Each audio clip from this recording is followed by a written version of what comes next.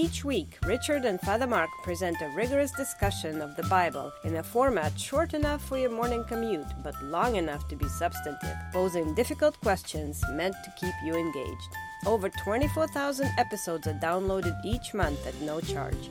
Please consider marking your level of support with a one-time donation or by pledging a small amount per episode. To learn more, please visit patreon.com/Bible. That's patreon.com/Bible. Thank you. Hi, this is Father Mark Boulos with the Bible as Literature podcast. What if you know something is okay, but someone else does not? What if you know something is not okay, but others think it is fine? What if someone offers you something that is okay, and they think it is okay, but someone else is confused and thinks that it is not okay? Can something be both okay and not okay at the same time? What do you do then? Most people are fine when the gospel says do not judge. But what if the commandment also means allowing others to judge you? What should you do about the negative people in your life? We'll give you a little hint. St. Paul does not believe in the pursuit of your happiness, but he is fine if others are happy because of you. Even better if they are happy at your expense. Richard and I discuss 1 Corinthians chapter 10, verses 14 to 31. You're listening to the Bible as Literature.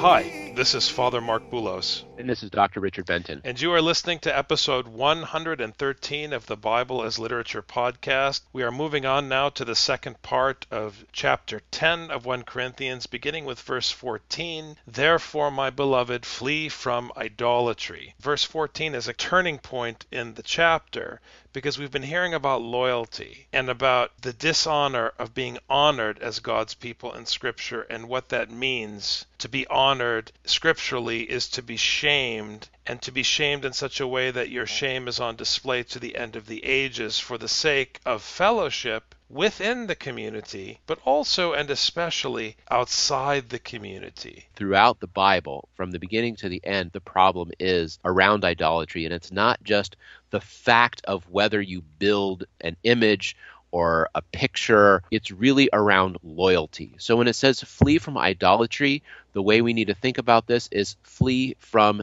disloyalty, because idolatry is following a God that you thought up rather than the one who imposes himself on you, whether you like it or not. Well, and the interesting contrast here pertains to the question of shame and honor, not just to loyalty, but to shame and honor, because the elite in the Corinthian church are seeking worldly honor and worldly status by participating or communing in the Sympotine in the household of other patricians. And what's striking is that in seeking their own honor and seeking to improve their own status, which is the opposite of the permanent shaming of those who are shamed in the story of the Bible, Paul's fathers, as it were. By seeking that honor, not only do they injure the one who has a weaker conscience in the church by partaking of what Paul will call the cup of devils or the cup of demons, but they are injuring the Roman patrician and those who gather in the Sympotine because they are using them for selfish gain. That's the interesting thing about this section. The reality is, when you are disloyal to the one head, you divide the community. You have to get it in your head. This is very difficult for Christians because we all fall into the trap of thinking about community as our church or our group. But here, Paul, as always, is pushing for a much broader tent that even includes the bloody patrician who's worshiping Venus.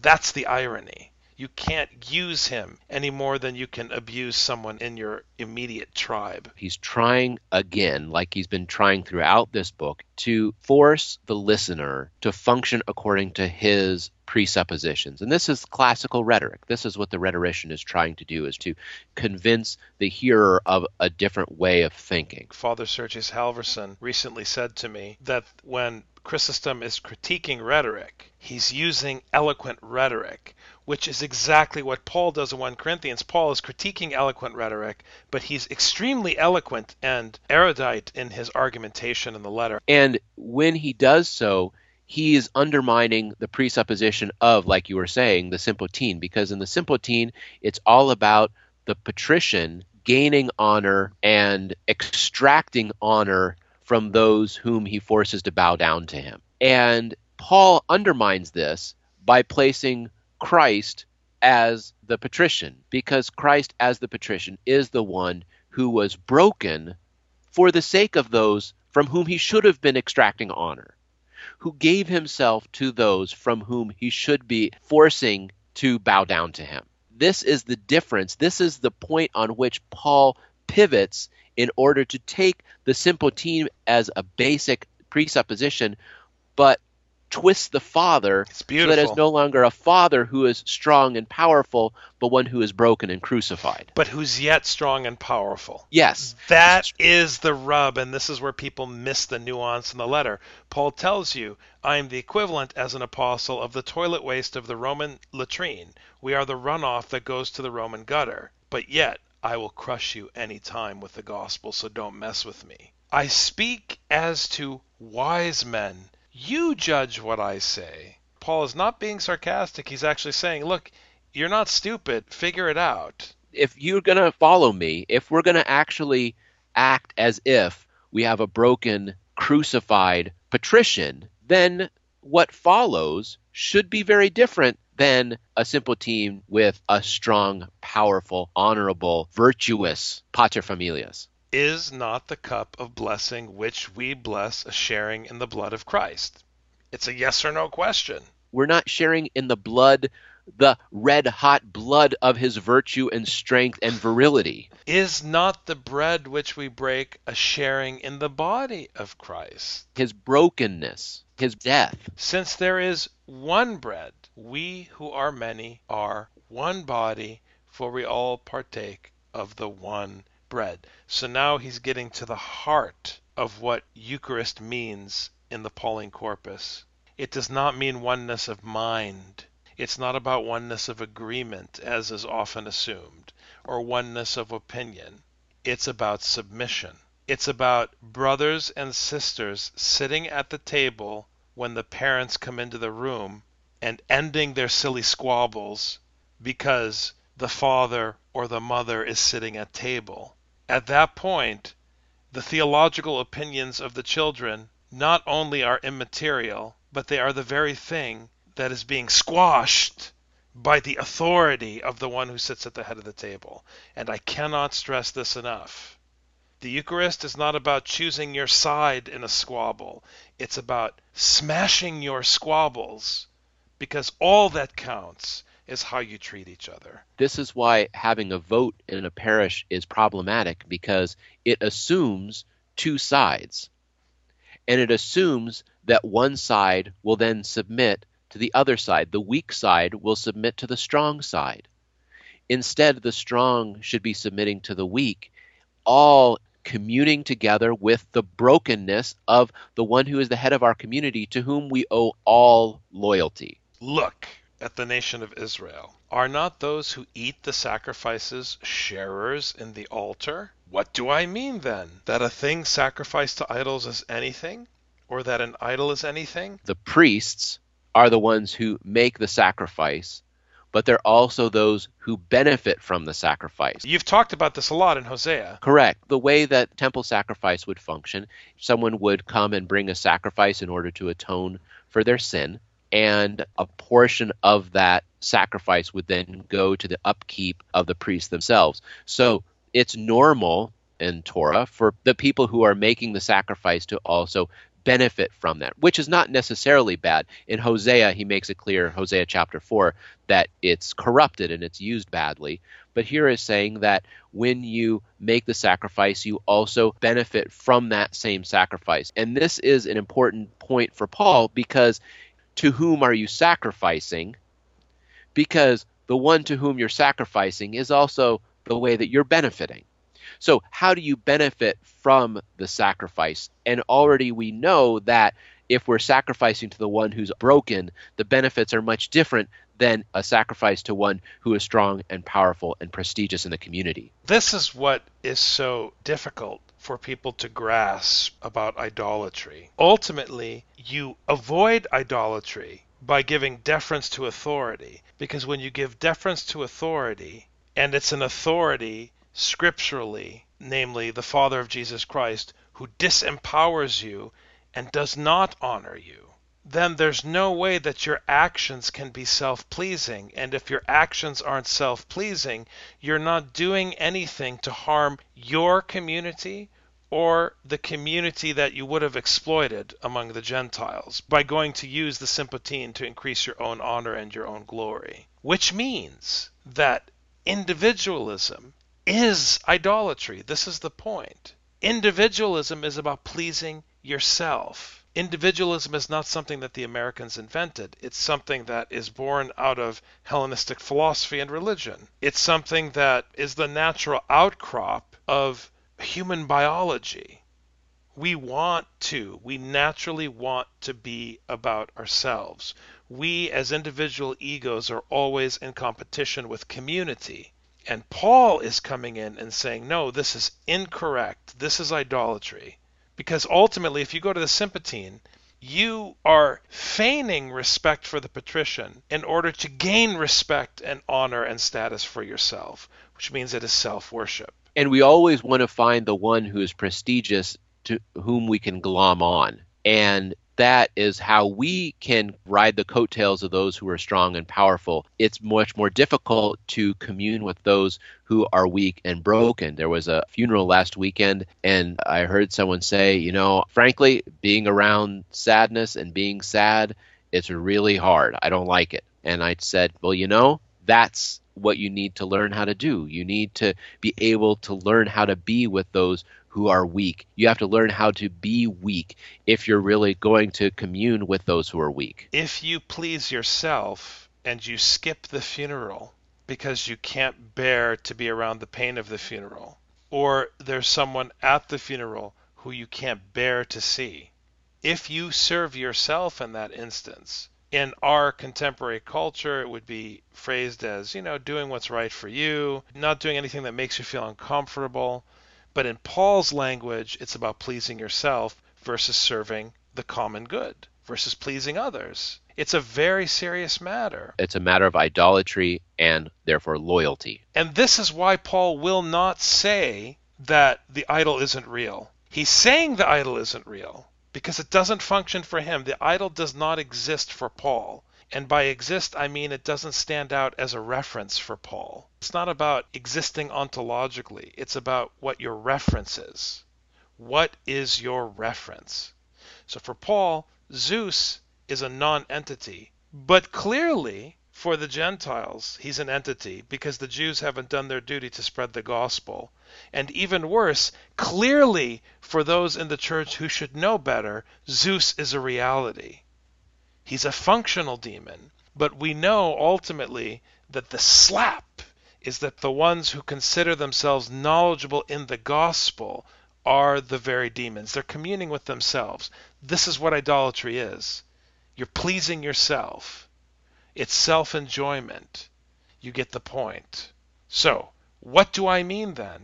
That a thing sacrificed to idols is anything, or that an idol is anything? No! This is what I'm saying. There's no such thing as an idol. We know that. He's established that. But I say that the things which the Gentiles sacrifice, they sacrifice to demons and not to God. And I do not want you to become sharers in demons. And by the way, if you're going to gain honor from the Gentiles by participating in these sacrifices, you are the bloody demons. You're making yourself a reference. The invective is not against Gentiles for sacrificing to devils, but against you, the listener, who would want to have fellowship with those devils. Gentiles, those aren't Paul's children. Paul's children are the community, are the Corinthians. Whatever the other parents are having their kids do is not my concern.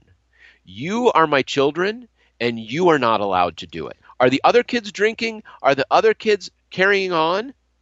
Not my problem. You, however, You belong to this house, you belong to this order, you belong to this father, and we have our own set of rules here.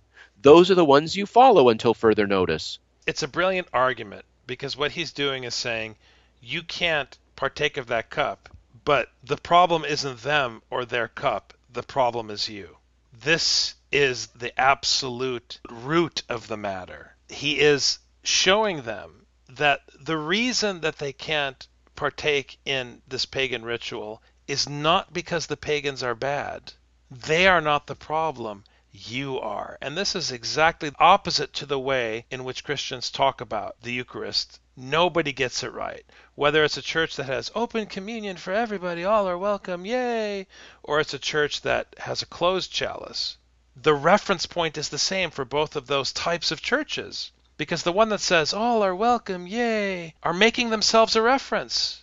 They are presenting themselves as being righteous because they open it to everybody. But it's not their cup to open to everybody. They're presuming they're better than the church with closed communion because they open it up to everybody. But once you make that presumption, you are communing with demons. Or if you have a closed chalice and you're closing the chalice because the others aren't worthy or the others don't belong or there's something wrong with the others, you're communing with demons. It's functional. You could go to the Sympatine and eat a piece of meat sacrificed to Venus and be fine, and you could go to the local church and partake of the Eucharist and be condemned, and the text of the liturgy bears this out, that you are eating and drinking your own condemnation. You cannot drink of the cup of the Lord and the cup of demons. There is no twilight in Scripture. It's day or night. You choose. I'm your father. It's my rules or the highway. You can't stay in my house and benefit from my patronage, but then when I tell you that you can't do something, run off to the household down the street because you like what they have for dinner this week. Not acceptable. Either you stay with me or you go to the neighbors and have spaghetti, but you can't go back and forth. You can either go with those who are strong and powerful and virtuous, or you can go with the one who is broken and shamed. But you can't have it both ways.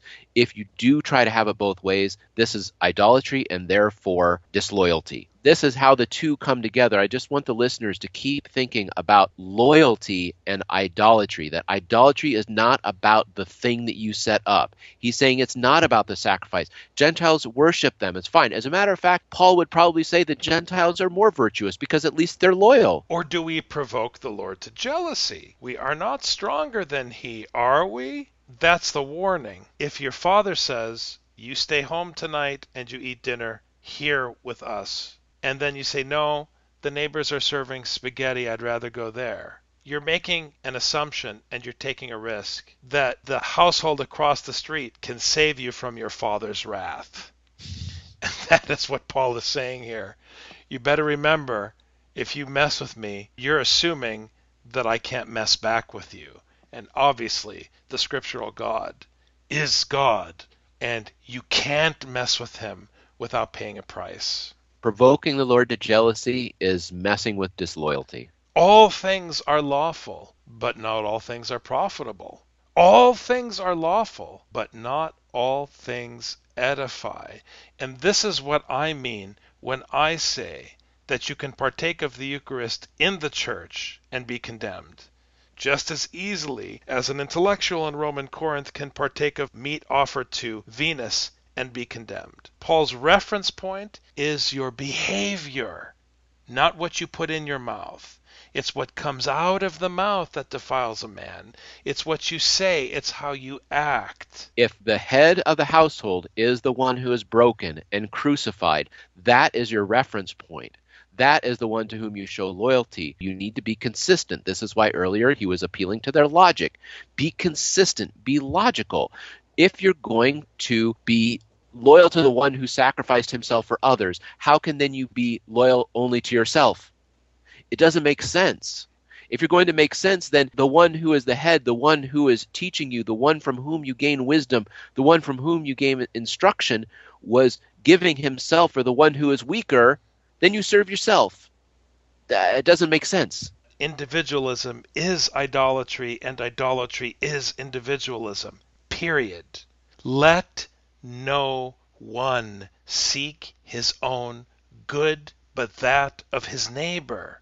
All of these memes on Facebook talking about getting rid of the negative people in your life are BS.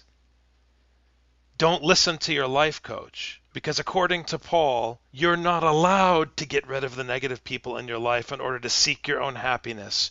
Your duty is to submit to and please the negative people in your life. If the head of our household gave his life to be shamed and crucified, then how would you be able to justify getting rid of the negative people in your life?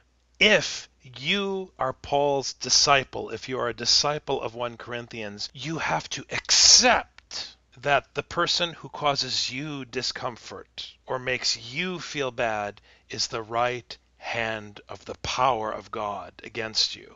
You have to begin with that assumption. This is the meaning of not changing your station in life. On the one hand, it's because the Lord is coming and nothing matters but the gospel.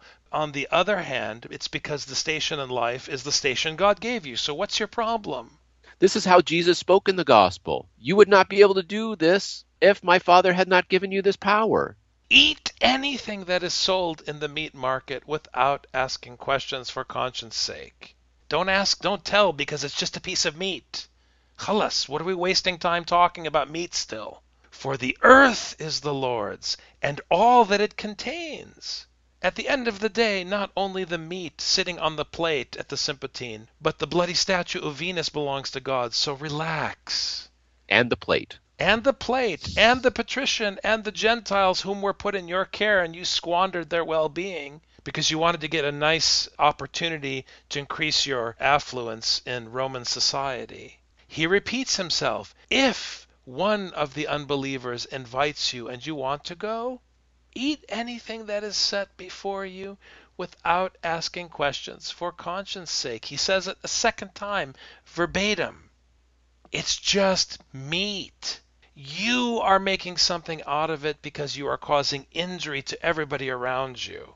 But if anyone says to you, this is meat sacrificed to idols, do not eat it, because once they name it, it's an issue.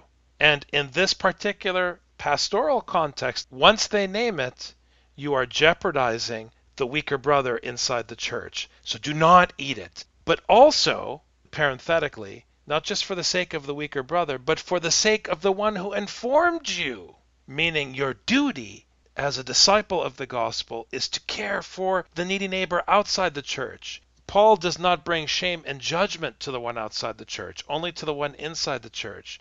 But he does so that the one inside the church would show loving kindness towards the one outside the church.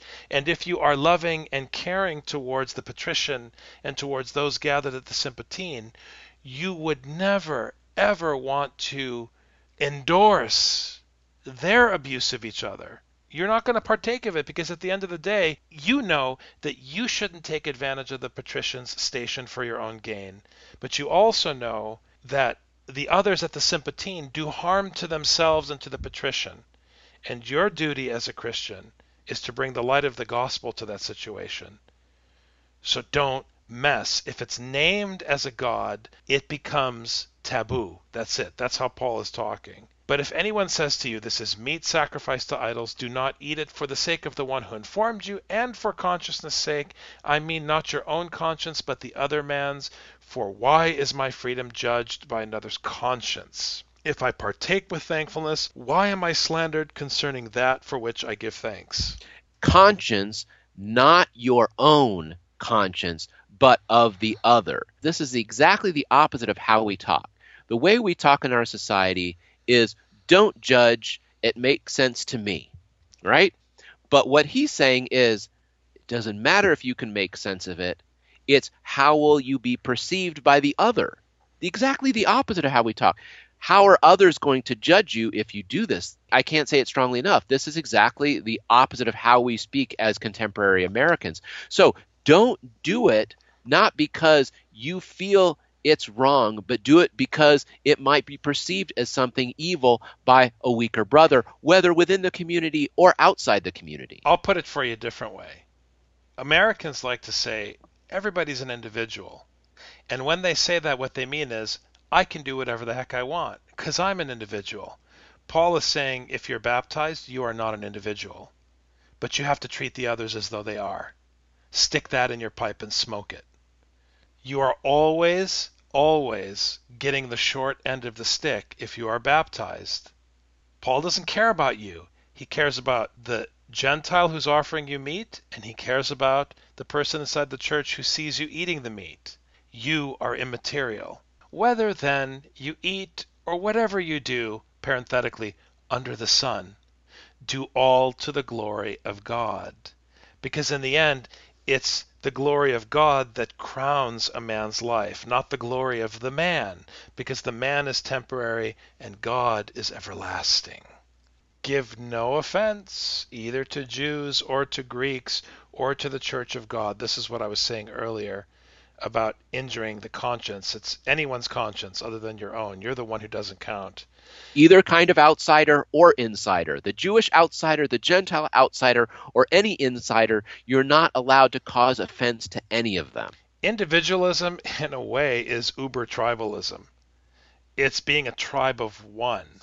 There you go. So just as Jeremiah and Isaiah and Ezekiel are against Israel and the prophets, Paul here is against you. Just as I also please all men in all things, not seeking my own profit, but the profit of the many, so that they may be saved. And here I have to tip my hat to the character portrayed by Leonard Nimoy in film and on television, Mr. Spock, who is famous for having said, "The needs of the many outweigh the needs of the few or the one." Beautiful. Have a great day, Richard. Thanks very much for today's conversation. Thank you very much, Father. Take care. You've just heard the Bible as Literature. Thanks for listening. The Bible as Literature is a production of the Ephesus School Network.